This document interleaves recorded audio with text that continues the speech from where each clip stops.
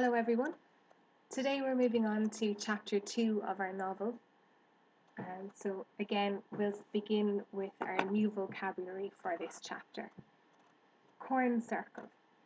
A flat circular area in a field of corn. Some people believe aliens make corn circles. Combine. In this case, we're referring to a combine harvester, and that's a huge machine that cuts the crop, separates the seed from the stem, and cleans the grain all at the same time. Extraterrestrials, also known as aliens. Ancestors, people related to you who lived a long time ago. On the contrary, the opposite. Poacher, a person who catches and kills animals illegally. Binocular vision, that means that you use both eyes to see something. Humans have binocular vision. So let's get started then. Harriet's Hare by Dick King Smith, Chapter 2. Suddenly, a dog barked. Harriet turned to see her father coming down the hill towards the cow pasture, the old sheepdog Bran running ahead of him. Bran's barking said quite clearly today, as every day, "Come along, you silly cows, whatever you're doing. It's time for milking." And as soon as the farmer opened the gate, Bluebell, the master cow, whose right it was to be first through any gate, began to climb up the trackway through the home paddock, the rest of the herd following behind her. "That's my dad," said Harriet. But she found that she was talking to herself, for the hare had vanished. She climbed over the gate of the wheat fields and ran towards her father. "Hattie," he said in astonishment, "what in the world are you doing out so early?" Harriet thought quickly. "Can you keep a secret?" Whiz had said. She must say nothing about him. "There's a corn circle, Dad," she cried, "in our wheat field.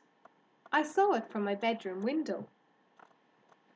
Leaving Bran to take the cows on up the hill, the farmer walked back with her to the cornfield.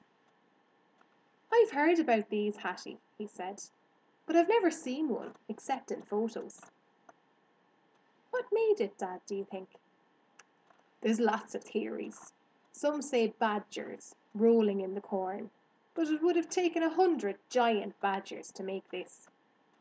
Most likely it's caused by a kind of whirling vortex of wind, like a tornado.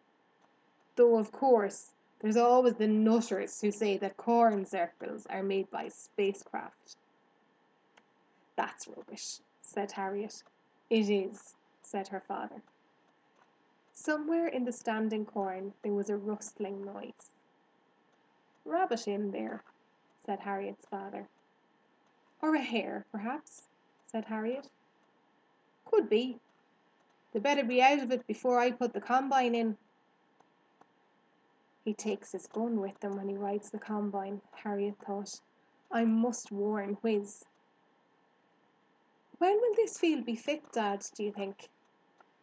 Her father pulled off an ear of wheat, rubbing it between his hands to free the kernels, and then chewing them to test their ripeness. "Not long now," he said.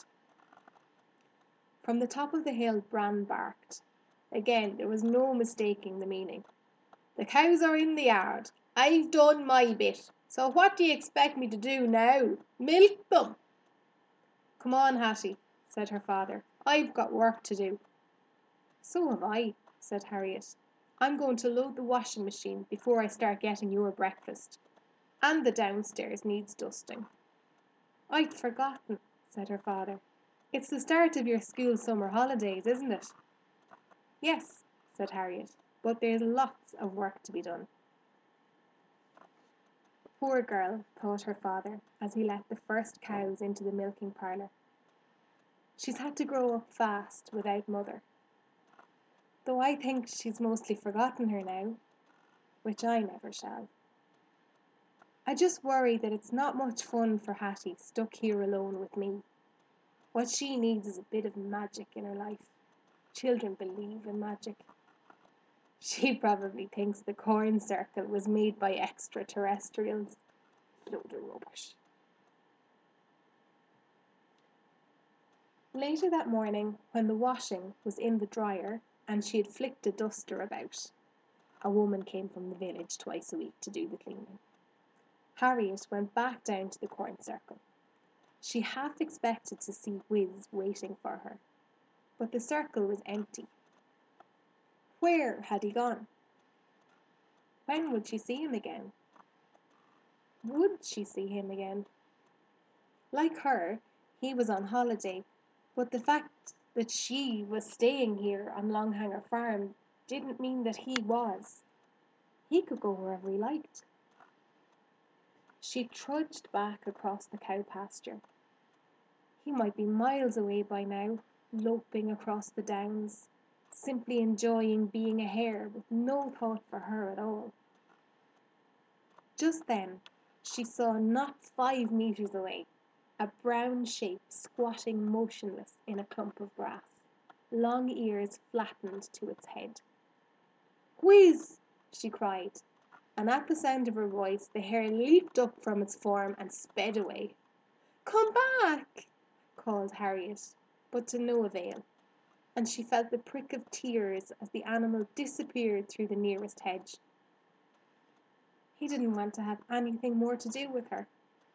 Never again would she speak with the magical visitor from Paris. Or maybe, thought Harriet, I'm going potty, and I just imagined it all. "Wrong hare," said a voice behind her. "Oh, Whiz!" cried Harriet. "Am I glad to see you! I was beginning to wonder—" She stopped. "If you dreamed the whole thing," said the hare. "Yes, no, I don't know what to think." "Did you tell your father about me?" "No, I promise not to.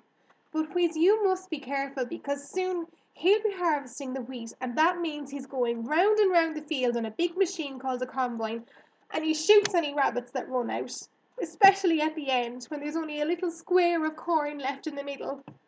People eat rabbits, you see." "But I'm not a rabbit." "Hares too," said Harriet. "People eat hares," said Whiz. "I'm afraid so. Jugged hare is very good." "Jugged?" "Yes, cut up in bits and stewed with wine and herbs. Sorry, but they do." "How primitive," said Whiz. "So bad for you, all this meat eating. How fortunate that I chose to become a hare and not a tiger. Your grass is really excellent." "Are you all vegetarians on Paris?" asked Harriet. "Absolutely. No one kills anything for food." "But what about wars? People here on Earth are always killing one another." "So pointless," said Whiz. "You really are still like savages. We Parisians like to live as long as possible. Admittedly, we haven't cracked the riddle of everlasting life, but we like to reckon on a couple of 100 years or so apiece before we're bottled." "Bottled?" "We don't bury bodies or burn them like you barbarians," said the hare. "We preserve our dead in a special solution, standing upright in bottles." "They must be very big bottles," said Harriet. "No, we're very small people. All you need is a couple of shelves and you can keep all your ancestors. You never really lose anyone." How horrible, thought Harriet. She felt suddenly angry. "I lost my mum, remember," she said. "I'm so sorry, Harriet," said the hare. I do apologize. I wasn't thinking what I was saying. Too fond of the sound of my own voice, that's my trouble. Will you forgive me?" Harriet nodded. You didn't mean any harm, she muttered. On the contrary, said Whiz, I should like to do you some good. Perhaps I'll be able to one of these fine days. And talking of fine days, I must remember to watch out for your father on his combine. I want to get back to Pa's in one piece. Yes, said Harriet. You must be careful, Whiz. It isn't only Dad. You might meet a poacher with a gun or with dogs, or a fox might get you in the night, or you might be run over on the roads. Good heavens, said the Hare. Maybe I should have been a tiger after all. I'm glad you're not, said Harriet, and she knelt down and stroked the Hare's tawny back. I'm sorry I snapped at you, Whiz, she said. I deserved it, said the Hare. We're friends again, aren't we? Harriet said.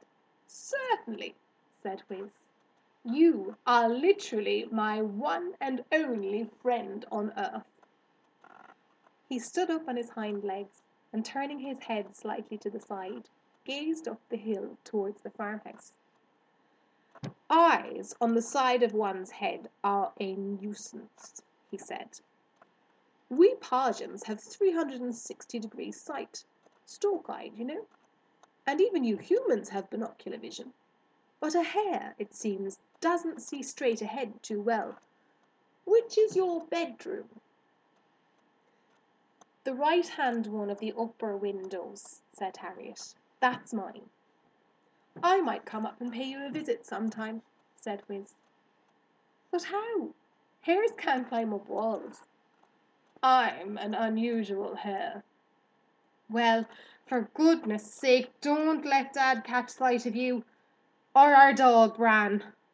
They won't see me, said Whiz, but I'll be seeing you. And he lolloped away across the field. So that's chapter 2. I hope you enjoyed it. Again, maybe you'd consider using your summary writing template to recap on the chapter, or just retell it to somebody at home. Until next time, slán go fóill.